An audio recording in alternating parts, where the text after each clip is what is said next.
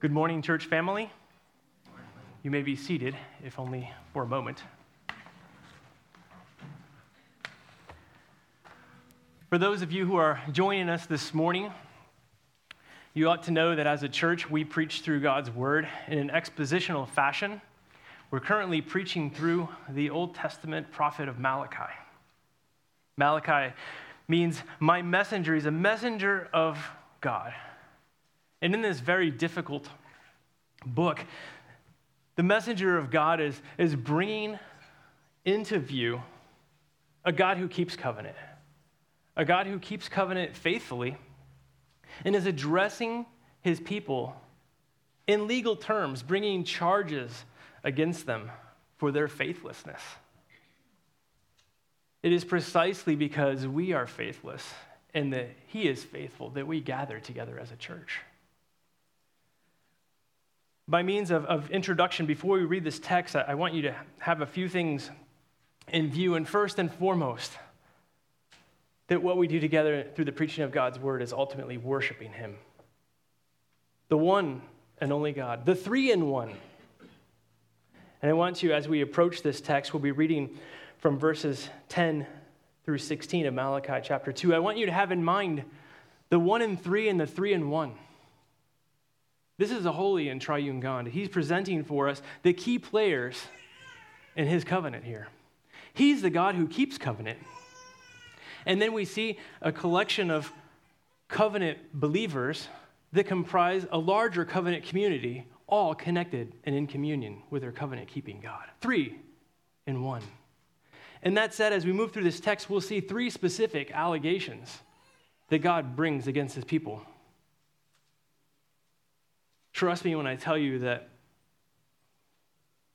there's much that we'll need to deal with in our hearts as we approach this text today, recognizing that it is God's holy word. It is effectively three messages in one. We'll see three separate allegations, and I wanted to tell you that before we read it so that we can be mindful of what God wants us to see in this text together. If you would, please stand so that we would show reverence for this, God's holy, perfect, and unchanging word. Beginning at verse 10 of the second chapter of Malachi. Have we all not one Father? Has not one God created us? Why then are we faithless to one another, profaning the covenant of our fathers? Judah has been faithless, and abomination has been committed in Israel and in Jerusalem. For Judah has profaned the sanctuary of the Lord, which he loves, and has married the daughter of a foreign god. May the Lord cut off from the tents of Jacob any descendant of the man who does this, who brings an offering to the Lord of hosts. And this is the second thing you do. You cover the Lord's altar with tears and with weeping and groaning, because he no longer regards the offering or accepts it with favor from your hand. But you say, why does he not?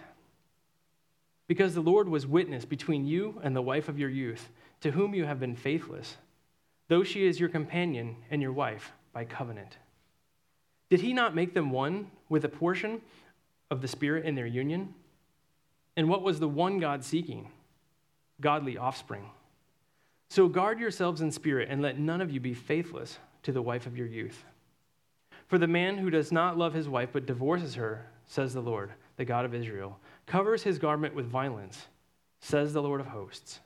So guard yourselves in your spirit, and do not be faithless. This ends the reading of God's word. Let's go before him in prayer. Father in heaven, we come before you, and we ask for your indwelling Holy Spirit to help us understand and accept and submit ourselves to your holy word. Might we see you clearly as a holy and gracious God, as a covenant-keeping God. Might we understand rightly the relationships that you require of us with one another, that you would be honored and that you would be kept holy. I ask for your strength as your messenger this morning to clearly impart God's word. Might your voice be heard. In Jesus' name, amen. You may be seated.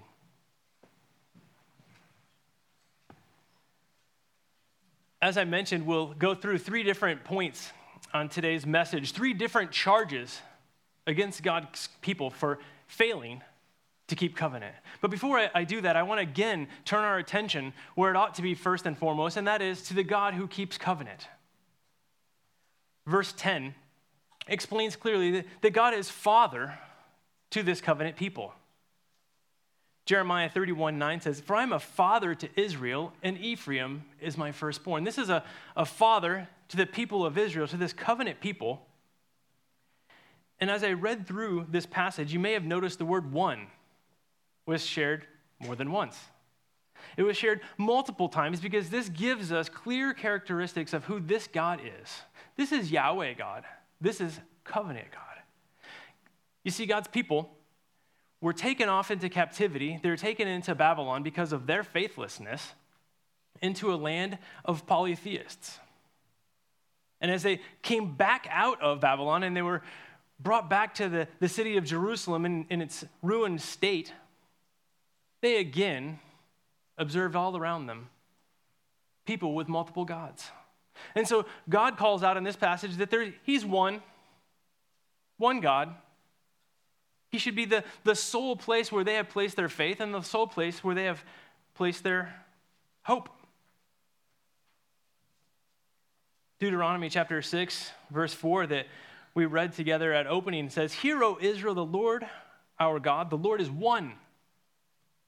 This is the triune God. As we learned through the book of Ephesians, we saw clearly laid out the Father, the Son, and the Holy Spirit. This is 3 in 1. This is the covenant God that we see.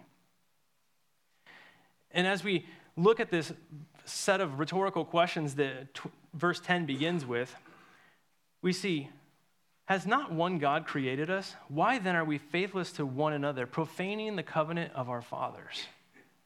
So the statement there, profaning the covenant of our fathers, requires us to do just a cursory review before we jump into these covenant allegations. What are the covenants that God made with the fathers of these people? Well, we know about Abraham, right? He brought Abraham up out of Ur, and he said, "I'm going to be your God, and you're going to have an offspring, and you're going to have a people." And was God faithful to that covenant? Amen. And another covenant with the fathers was that of Moses. God gave Moses a covenant with its laws and its statutes, and he said, "If you're holy unto me, I'm going to give you a land, and it'll go well with you if you obey." And did God keep up his end of the deal? Amen, he did. They were given the promised land. Moses himself saw it, didn't experience it, and God's people were given that promised land. Another covenant, David, that we read of in that psalm this morning. David was promised that he would always have a descendant on the throne. He was promised that as long as his sons would be obedient, they'd have a place on the throne.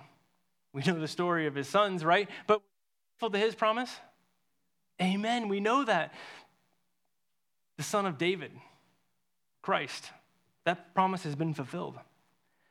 And we also looked over the last couple of weeks at another covenant, the covenant with Levi, the priest, right? The covenant with Levi was one of life and of fear. And Aaron and his descendants were given the charge of caring for God's temple, and God said, "Hey, I will be in your midst." Was God faithful to keep up his end of the deal? Amen. Yes, he was. So if we look at just those covenants, we understand that God is a covenant-keeping God, and his people consistently miss the mark. So with that in view, we understand that God's people have no right to bring charge against him. God's people had no right to ask their question, how did you love us? Right? But God graciously responded, "Jacob I have loved, Esau I have hated, I chose you." But now it's God's turn. On the docket, us, his covenant people. The charges are going to be brought for us, and they're threefold. And you can write these down as you take notes for those of you who like outlines. And the first allegation is one that we'll see that has to do with failing to obey God's commandments to marry within the covenant community. That is to say, a covenant believer ought to marry another covenant believer in order to preserve that perfect union in the covenant community. Let's read on together from verse 11. The indictment, the first indictment unfolds. Judah has been faithless, and abomination has been committed in Israel and in Jerusalem. For Judah has profaned the sanctuary of the Lord, which he loves, and he has married the daughter of a foreign god. May the Lord cut off from the tents of Jacob any descendant of the man who does this, who brings an offering to the Lord of hosts. I want to familiarize you just briefly with the word abomination. It's not one we probably used in a sentence this week, but the word abomination is something that is horrifying to us, something that brings disgust, something that ought not be. And we'll see that word in a couple of different texts that we'll look at today, but what we need to understand is that this is a direct disobedience of God's command. If you would flip with me for just a moment to Jeremiah chapter 2, we'll do a quick skim read of Jeremiah chapter 2 and chapter 3, where God, a faithful God, a covenant-keeping God, brings to view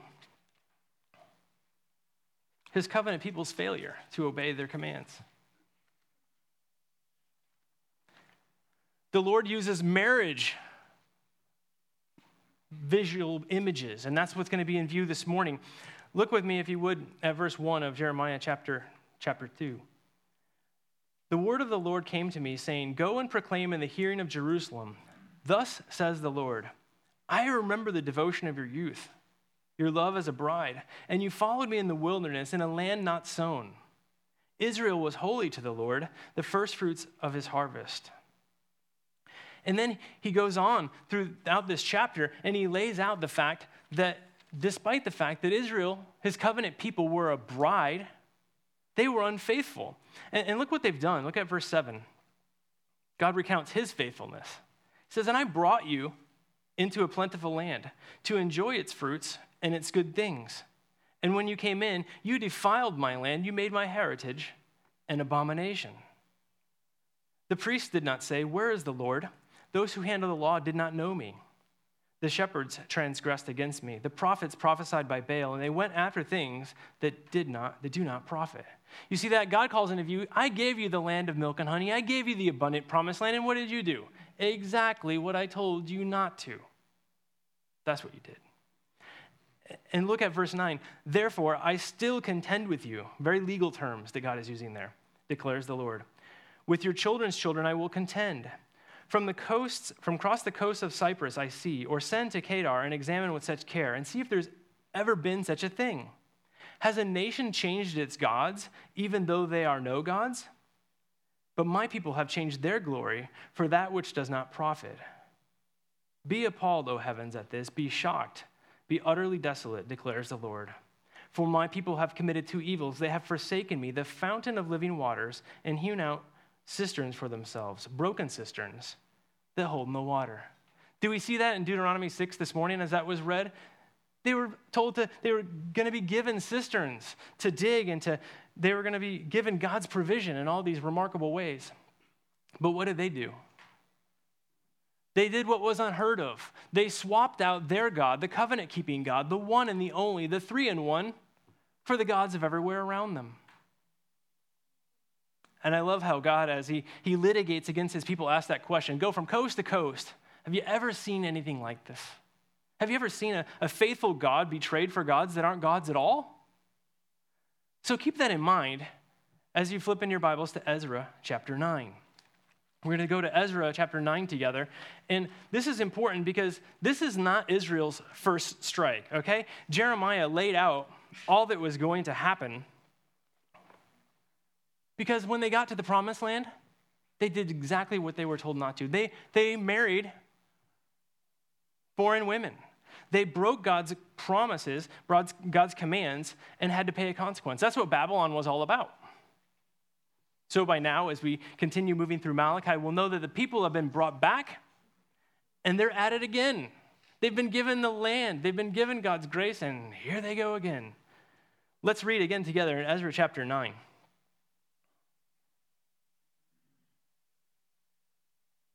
After these things had been done, the officials approached me and said, "The people of Israel and the priests and the Levites have not separated themselves from the people of the lands with their abominations. the Canaanites and the Hittites and the Perizzites and the Jebusites and the Ammonites and the Moabites and the Egyptians and the Amorites, all the ites, right? But here's what Ezra is saying. Ezra, remember? He's been reinstalled by the Persian king to be a priest teaching the people the law. As he's teaching them the law, he's told them, and they break the law again. They come and they say, guess what? This breaking of the law isn't just being done by common folks. This is being done by priests and by Levites, those who are governed by his covenant. Look at verse 2 of Ezra chapter 9. For they have taken some of their daughters to be wives for themselves and their sons, so that the holy race has mixed itself with the people of the lands. And in this faithlessness, the hand of the officials and the chief men has been foremost. Now, I need to stop there for a minute so that we can understand something very plainly as we approach God's word. You see, the allegation there is that these priests, these Levites, married outside of the covenant people. It says in the ESV, the holy race has mixed itself. I want to be perfectly clear that what the scripture is talking about here isn't talking about interracial marriages, okay? God created all the races. God created all the languages. He ordained for that to take place. What did God purchase for himself? A people of every tribe, every tongue, and every nation. So the issue here isn't marrying outside of the race. The issue here is marrying outside of the faith. We come to understand this much better. Keep your finger in Ezra 9, would you please? Keeping your bookmark, your finger, your app, whatever, in Ezra chapter 9. Please go back over to Malachi chapter 2 because there's a key principle that will help us understand what God is saying here. This isn't about interracial marriage. This is about interfaith marriage. Look what's said here. Verse 11. For Judah has profaned the sanctuary of the Lord, which he loves, and has married the daughter of a foreign god. Okay, think about this for a second. At the beginning, it says, don't we all have one father? Right? So our father, as covenant people, is God, the one and the only. But these other people that they're marrying are daughters of a foreign god, which means they have a different father. Brief commercial. I'm really excited that in the new year, the pulpit ministry at Pacific Hope Church will be tackling the book of 1 John, an incredible epistle. And one of the things that incredible epistle lays out for us is a paternity test, okay? And there's only two options for who your father is. 1 John 3:11 tells us that the one possibility is that our father is God, and the other one is that our father is the devil.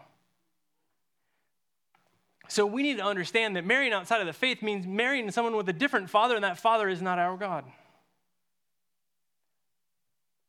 Let me make an application for those of you who are young people, those of you who are single people, those of you who are considering your first relationship with someone, okay? You can come and you can say, you know what, I'm really interested in this guy or this girl, and we have values that are very similar. We see things many ways the same way. He gets along with everybody. He's a really great Buddhist kid. Whoa, stop.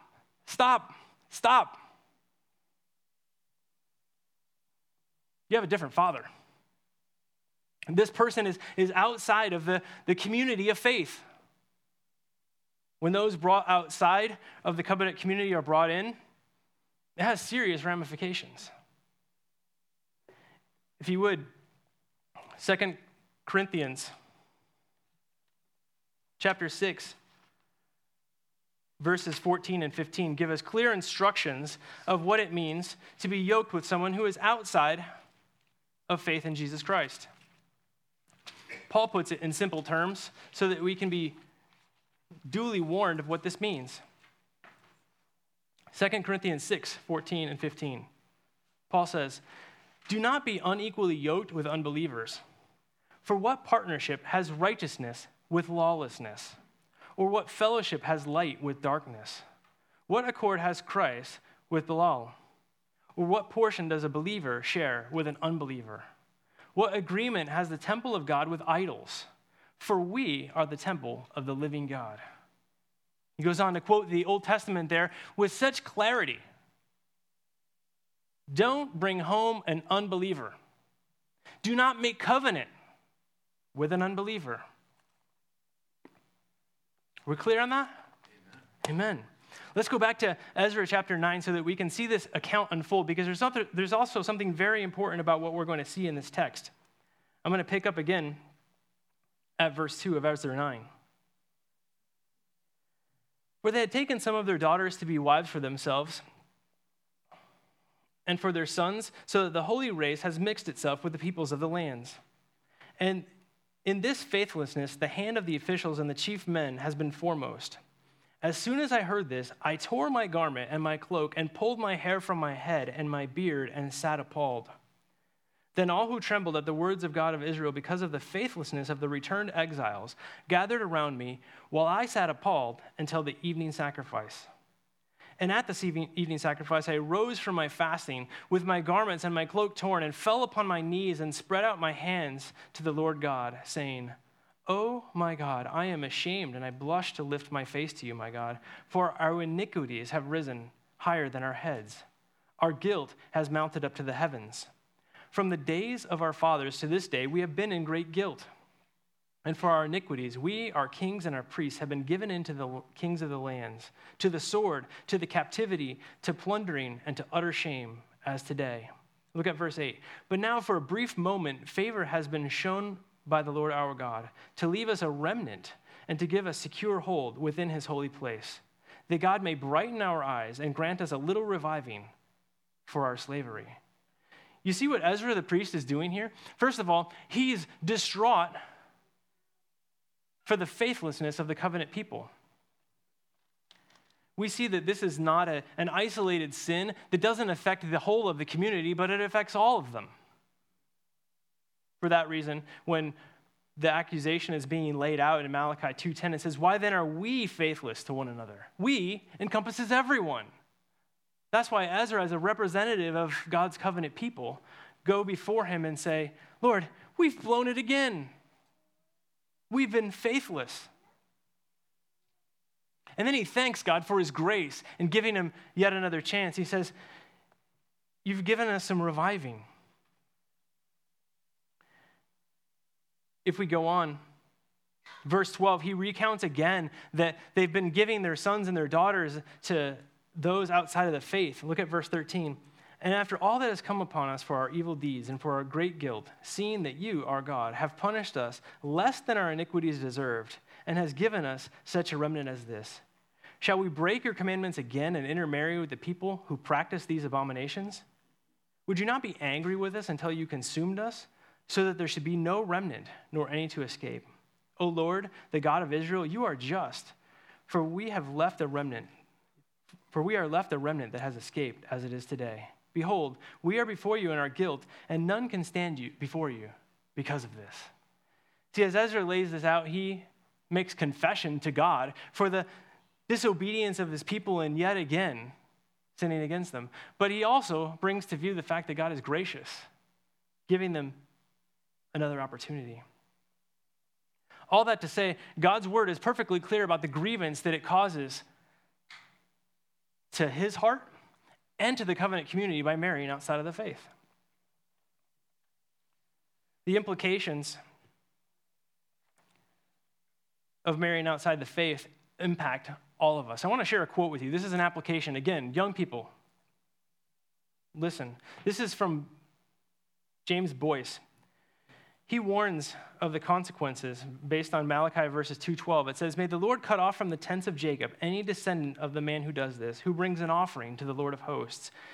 This is a reminder that cutting off from the tents is to be put outside of the community. You're impacting the integrity of God's covenant community. And so Boyce says this, "If you willfully disobey God and marry a non-Christian, do not beguile yourself with the belief that you will be the cause of your husband or wife's conversion.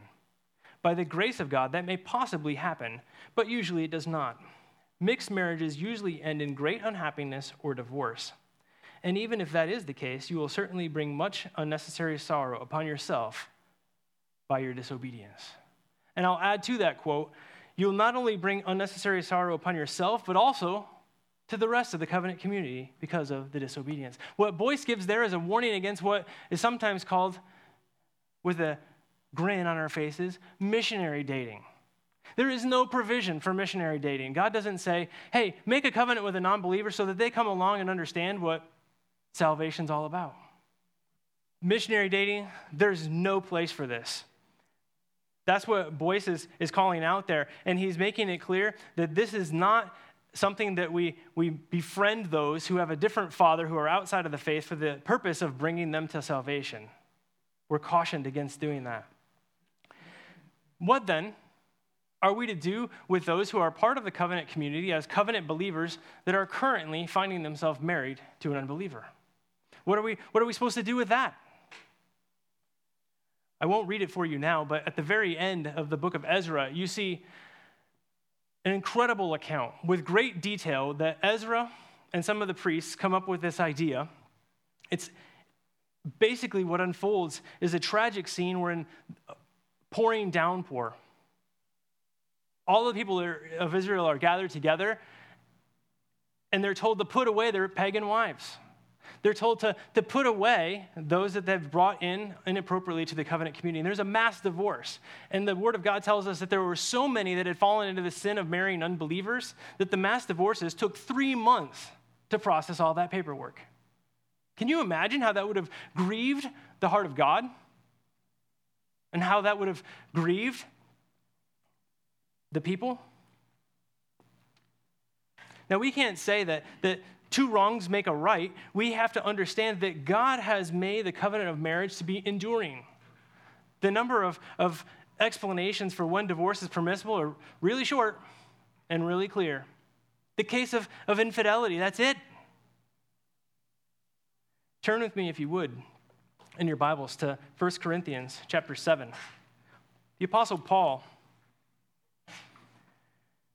in a time where the Christian faith is growing, the gospel is spreading, people are coming to salvation in Christ, and some found themselves coming to Christ before their unbelieving spouse. What are they to do? I'm now in a situation where I have a relationship with God and this person I'm married to doesn't. What am I supposed to do? Am I supposed to divorce them? What does God's word say? 1 Corinthians chapter 7, beginning at verse 10. To the married I give this charge, not I, but the Lord. The wife should not separate from her husband, but if she does, she should remain unmarried or else be reconciled to her husband. And the husband should not divorce his wife. Verse 12, to the rest I say, I, not the Lord, that if any brother has a wife who is an unbeliever, and she consents to live with him, she should not divorce her. He should not divorce her. If any woman has a husband who is an unbeliever, and he consents to live with her, she should not divorce him. For if the unbelieving husband is made holy because of his wife, and the unbelieving wife is made holy because of her husband, otherwise your children would be unclean. But as it is, they are holy. But if the unbelieving partner separates, let it be so. In such cases, the brother or sister is not enslaved. God has called you to peace. For how do you know, wife, whether you will save your husband? Or how do you know, husband, whether you will save your wife? Paul speaks with apostolic authority, and he explains what the situation is supposed to be like. If you find yourself today married to someone who is not in Christ, stay that way. Stay that way and live in such a way that they might come to know the salvation that you have in the Lord Jesus Christ. Verse 14 makes it clear. For if the unbelieving husband is made holy because of his wife, and the unbelieving wife is made holy because of her husband, right? Then praise be to God. But again, I repeat the warning, if you're not married, don't use this verse as a license to go there. Oh, God will save them later. No, no, no. That's our first allegation. God has laid out for his people the clear guidance that they need to be marrying within the covenant of other believers. Let's go back to Malachi chapter 2, and we'll move on to the second point of our sermon this morning. The second point is a rather interesting one. In verse 13, Malachi writes, and this second thing you do. You cover the Lord's altar with tears. Look at that. It's the second thing. For those of you who like outlines, and I'm one of those guys, it sort of bothered me that in the middle of this, I have the second thing, but he never told me the first thing or the third thing. So this one sits sort of in the middle, and it's the second thing. And it's the second thing very intentionally because it helps us understand that God's grievance with the people is that they don't understand how the first thing, which is marrying outside of the faith, and the third thing, which is divorcing, impact his relationship with them. Okay? This verse here is all about the fact that our covenant relationships between one another at a horizontal level impact our relationship with God at a vertical level. Look at this with me, verse 13. And this is the second thing you do. You cover the Lord's altar with tears, with weeping and groaning, because he no longer regards the offering or accepts it with favor from your hand. But you say, why does he not? Because the Lord was witness between you and the wife of your youth. I'll stop there. God's complaint with them is, you don't understand why I am not listening to you. You do not understand why I am rejecting your sacrifice. You should understand this by now. I have made it very, very clear. He gave them the law how many times? He gave them how many warnings? And still, they don't understand. What God says clearly is, you're crying because I won't accept your worship. Your worship is unacceptable. Your prayers are unacceptable.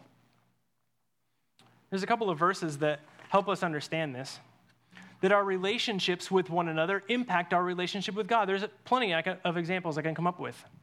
You got a problem with your brother? Leave your offering where it's at. Go fix it before you bring your offering, right? Or how about Isaiah chapter 1? He says, when you make many prayers, when you spread out your hands, I will hide my eyes from you. I will cover my ears. Can you imagine that? The covenant-keeping God saying, I will stop up my ears because I am not going to listen to you. Furthermore, 1 Peter chapter 3, verse 7. We saw this together as we moved through the precious book of Ephesians, and that tells us that if there's an issue between a husband and a wife, the interruption between the husband and his communication with God is clearly interrupted. That verse says this, 1 Peter 3:7. Likewise, husbands, live with your wives in an understanding way, showing honor to the woman as the weaker vessel, since they are heirs with you to the grace of life, so that your prayers may not be hindered.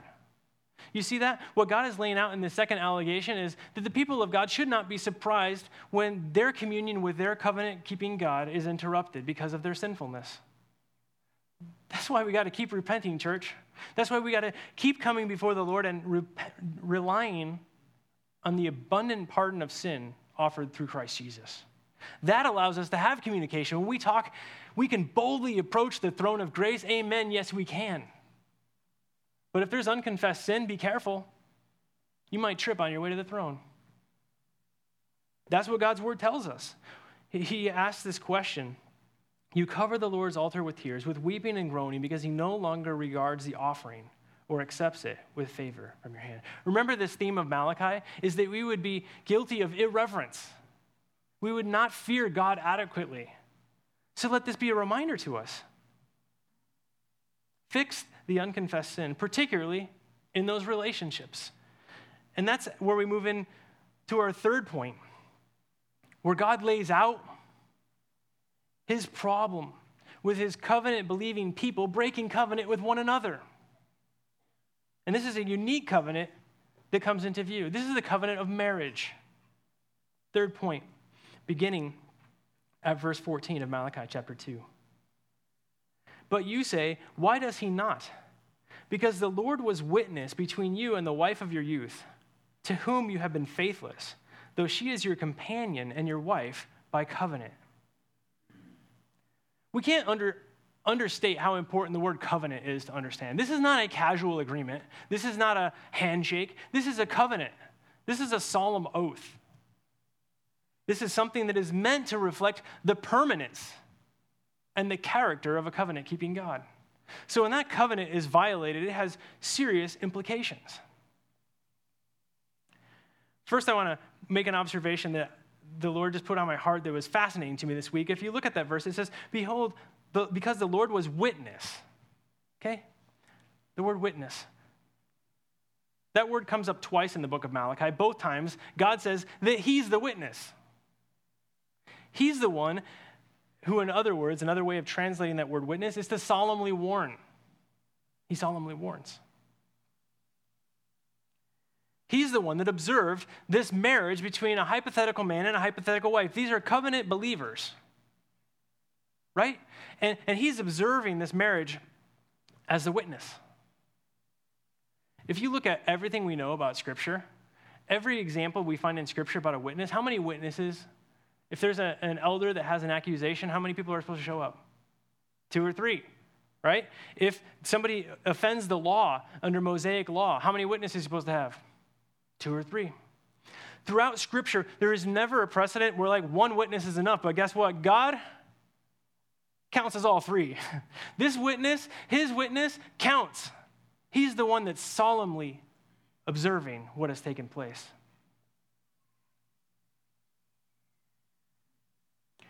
Had a chance a number of years ago to be a part of a wedding in Honduras. In Honduras, they have a plan where the government provides poor people the opportunity to get married, and they have 1 month a year where it's like a jubilee. If you're poor and you can't afford to have a wedding, no problem, come on down, we'll get you married. Pretty neat, huh? Wouldn't it be awesome if we had that type of a high view of marriage in society here, right? But the condition was you got to have 2 witnesses to come with you. They'd provide the official, and you'd have the 2 witnesses, and the signature would be made that this is a credible and viable marriage. It doesn't matter if you don't have a church full of people. It doesn't matter if you don't have a ceremony. You've got these witnesses. And in this case, God says he's the witness. He's the one that solemnly certifies the sanctity and the permanence of this marriage. But you say, why does he not? Because the Lord was witness between you and the wife of your youth, to whom you have been faithless, though she is your companion and your wife by covenant. This is an unbreakable union. Look at verse 15. Did he not make them one with a portion of the Spirit in their union? What a remarkable statement. There it is again, 1 and 3, 3 and 1. It's not just a man and a wife. There's a portion of God's Spirit in that. Now, some of the commentaries I looked at stated that this statement could actually have some validity to those outside of the covenant community, right? There's an aspect of God's nature and even a union between unbelievers. I don't know if that statement is entirely valid, but we can see that even in the secular world, marriage is treated differently. There is something where even among non-believers, there's something sacred and something different, something unique about marriage. We know as new covenant believers that absolutely God's Spirit is in the union. We know that because we read the book of Ephesians and a lot of other scriptural passages, right? It says that God made them one with a portion of his Spirit in their union. The Spirit that seals, that guarantees our salvation, the Spirit that gives us one accord, the Spirit that can be grieved in times of disobedience. But this is what God says. God says that his Spirit has infused the marriage union between a husband and a wife. That means it's not to be tampered with, not to be taken lightly. And when it is, it impacts all of us. It impacts the entire covenant community. What's more, as we look at and we understand the seriousness of this statement, God also unfolds in this covenant statement the purpose of this marriage union. And what does he say? Verse 15. Did he not make them one with a portion of the Spirit in their union? And what was the one God seeking? Godly offspring.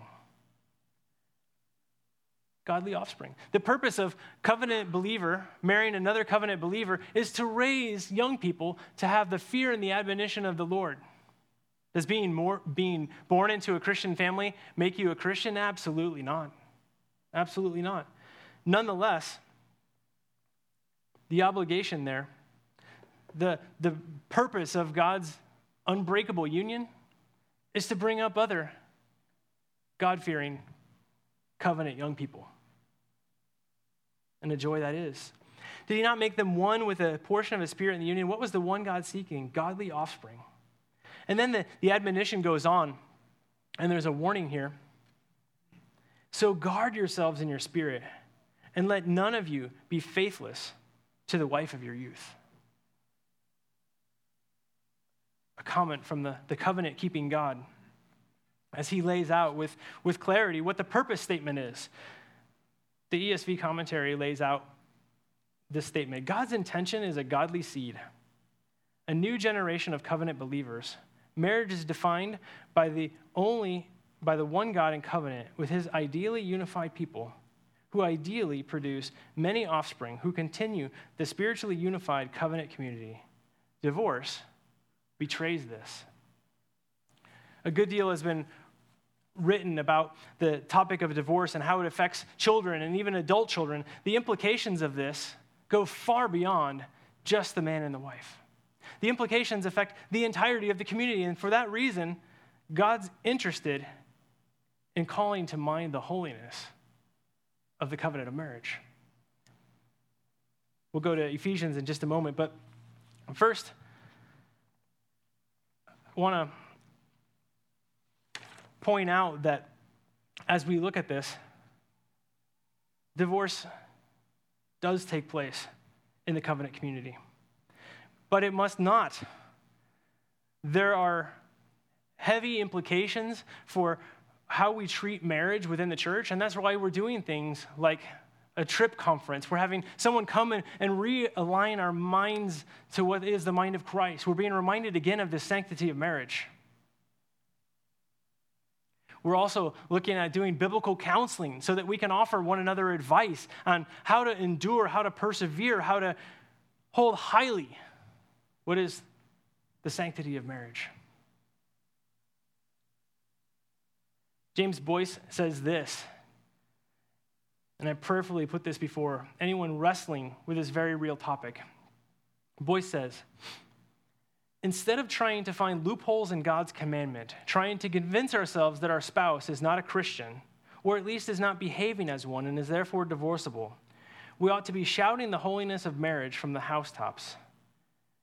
It is better to endure much personal unhappiness than to treat as expendable the solemn vows of the wedding service.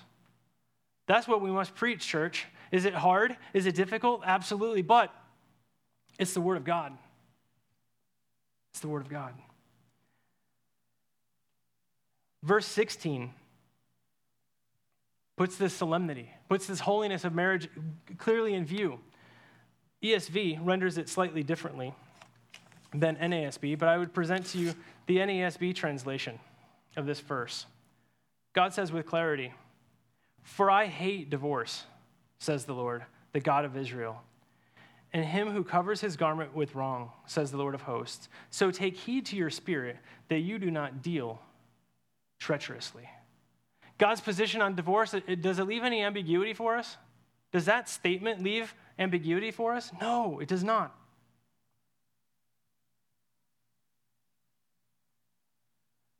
What then do we do with this? We preach from the housetops, from the rooftops, this sanctity of God's marriage. And we also remember that all of the covenants that God has laid out point back to the fact that he is the covenant keeper. He is the God who keeps covenant. The gospel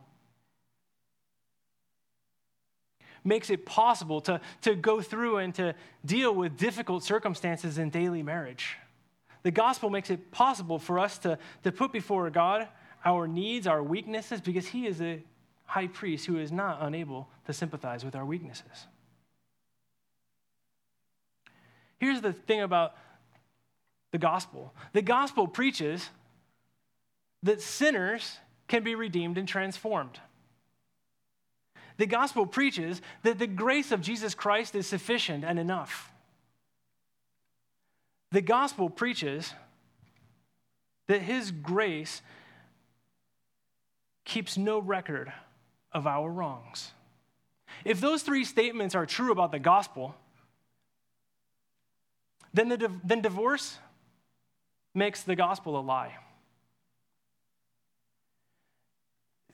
divorce would say that sinners can't be redeemed and can't be transformed. And divorce would say his grace is not enough. And divorce would say, maybe Christ keeps no record of wrong, but I've got a long list. That if you unpack that with me, the gospel says that sinners can be transformed and redeemed.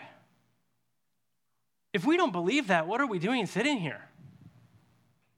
There are other things we could do on a Sunday morning. But we do believe that. Sinners can be redeemed and transformed. And if you're in a place where you're struggling in your marriage and that's a difficult reality to come to terms with, then look at yourself. Are you a sinner who's been redeemed? Are you incapable of being transformed? No. The gospel is capable of transforming you. Then why not your spouse? The gospel says sinners can be redeemed and transformed. What about the fact that the gospel says his grace is enough? Divorce says it's not enough. Divorce takes a verse like Ephesians and said, being kind and tenderhearted as Christ has forgiven us, and says, doesn't apply here. What about saying that his grace is enough, that he keeps no record of wrong? Look, Hebrews chapter 10 recounts the new covenant for us. And as the new covenant is stated, it says he's going to write his law in our hearts, and he's going to draw near to us. But the most remarkable statement that is made in that is that he'll keep no record of our wrongs. What he says of that new covenant is, your iniquities, I'm going to remember them no more. Divorce says, I'm still keeping track. What is it that Christ has done for us? He's paid it all. Go with me, please, if you would, to Ephesians chapter 2. A beautiful and appropriate place to end this. I want to skim read with you from verse 11 on, and I want to call into mind all that we see in these three allegations that God has against his people. He's charged his people with covenant unfaithfulness, and he's not wrong. He's recounted these covenants and how he's been covenant keeper, and then he shows us the redeeming power of the gospel. He says this, starting at verse 11 of chapter 2. Therefore, remember that at one time you Gentiles in the flesh, called the uncircumcision by what is called the circumcision, which is made in flesh by hands. Remember that at that time you were separated from Christ, alienated from the commonwealth of Israel, and strangers to the covenants of promise, having no hope and without God. You see that? Remember that? Far off, separated from God. Those covenants of Abraham and of Moses and of David and of Levi, those are even unknown by the Gentiles. But it doesn't matter. God's saying, you know what? You were strangers to those covenants. I've got a new covenant for you. And here's what it is. Verse 13. But now in Christ Jesus, you who were once far off have been brought near by the blood of Christ. For he himself is our peace, who has made us both one and has broken down in his flesh the dividing wall of hostility, by abolishing the law of commandments expressed in ordinances, that he may create in himself one new man in place of two, so making peace, and might reconcile us both in one body through the cross, thereby killing hostility. And he came and preached peace to those of you who are far off and peace to those of you who are near. And then verse 18 tells us, for through him we both have access in one spirit to the Father. So we are no longer strangers and aliens, but fellow citizens with the saints and the members of the household of God. You see, this is new covenant theology. This is distinct people, alienated from God, alienated from one another, with hostility between them. And what does Christ do?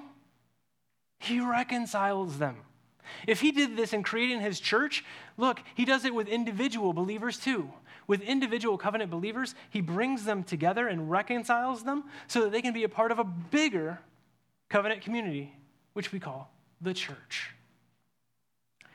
Not only that, but we're reminded, and for those who are presently struggling with the pain of divorce in some form or other,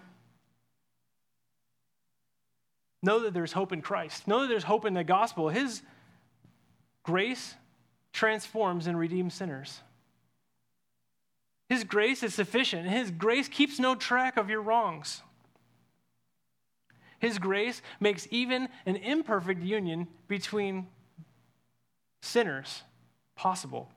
Flip ahead with me, if you will, to Ephesians chapter 5, beginning at verse 25. We'll end with this. This is a new covenant understanding of what Malachi was trying to lay out for his covenant people. This is what it looks like, empowered by the grace of Jesus Christ, empowered by the infusion of the Holy Spirit that we have through the finished work of Jesus Christ. Paul says this, "Husbands, love your wives as Christ loved the church and gave himself up for her, that he might sanctify her, having cleansed her by the washing of the water with the word, so that he might present the church to himself in splendor, without spot or wrinkle or any such thing, that she might be holy and without blemish. In the same way, husbands should love their wives as their own bodies. He who loves his wife loves himself. For no one ever hated his own flesh, but nourishes and cherishes it, just as Christ does the church, because we are members of his body. Therefore, a man shall leave his father and mother and hold fast to his wife, and the two shall become one flesh. This mystery is profound, and I am saying that it refers to Christ and the church. However, let each of you love his wife as himself, and let the wife see that she respects her husband." This is Christ's pattern for redeeming sinners, putting them together, giving them a union, and you see what he does there? He makes them holy. That's remarkable, verse 27, so that he might present the church to himself in splendor, without spot or wrinkle or any such thing, that she might be holy and without blemish. For that reason, the marriages of those of us who are covenant believers need to resemble that holiness. That's why you can't be married to a non-believer. A non-believer is not going to help you grow in holiness. They're going to draw you away from that. And if you're at a point in your marriage where your marriage isn't helping your partner become more holy, confess. Turn to Jesus. Ask him for that strength to do it as it's supposed to be done. Two people, sinners, saved by the same Savior with the same Father, pointing one another to holiness. And if you've been through the pain, the sin of divorce, again, God's grace is sufficient. Sinners can be transformed by the grace of His Son Jesus. As a church, we want to recognize the fact, I greeted you very intentionally this morning as Pacific Hope Church family. That's what we are. What happens in one marriage impacts all of us. Come around one another, pray for one another, intercede for one another, avail for one another, that marriage, just like our God, would be set apart as holy. Let's pray. Thank you, Lord God, that you are set apart, that you are holy, and that you have invited us. No, you have commanded us to participate in this holiness. You have asked that we be different from the world around us. You have asked that we take seriously these instructions that are for our good and for your glory. God, would you allow us as a church to depend upon you to hold high the holiness of marriage, that you would allow us to hold high our privileged status as priests of a holy priesthood.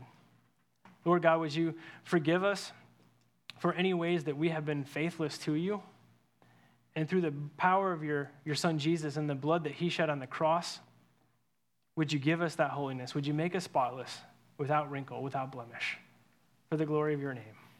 And it's in your name that we pray. Amen. God bless you.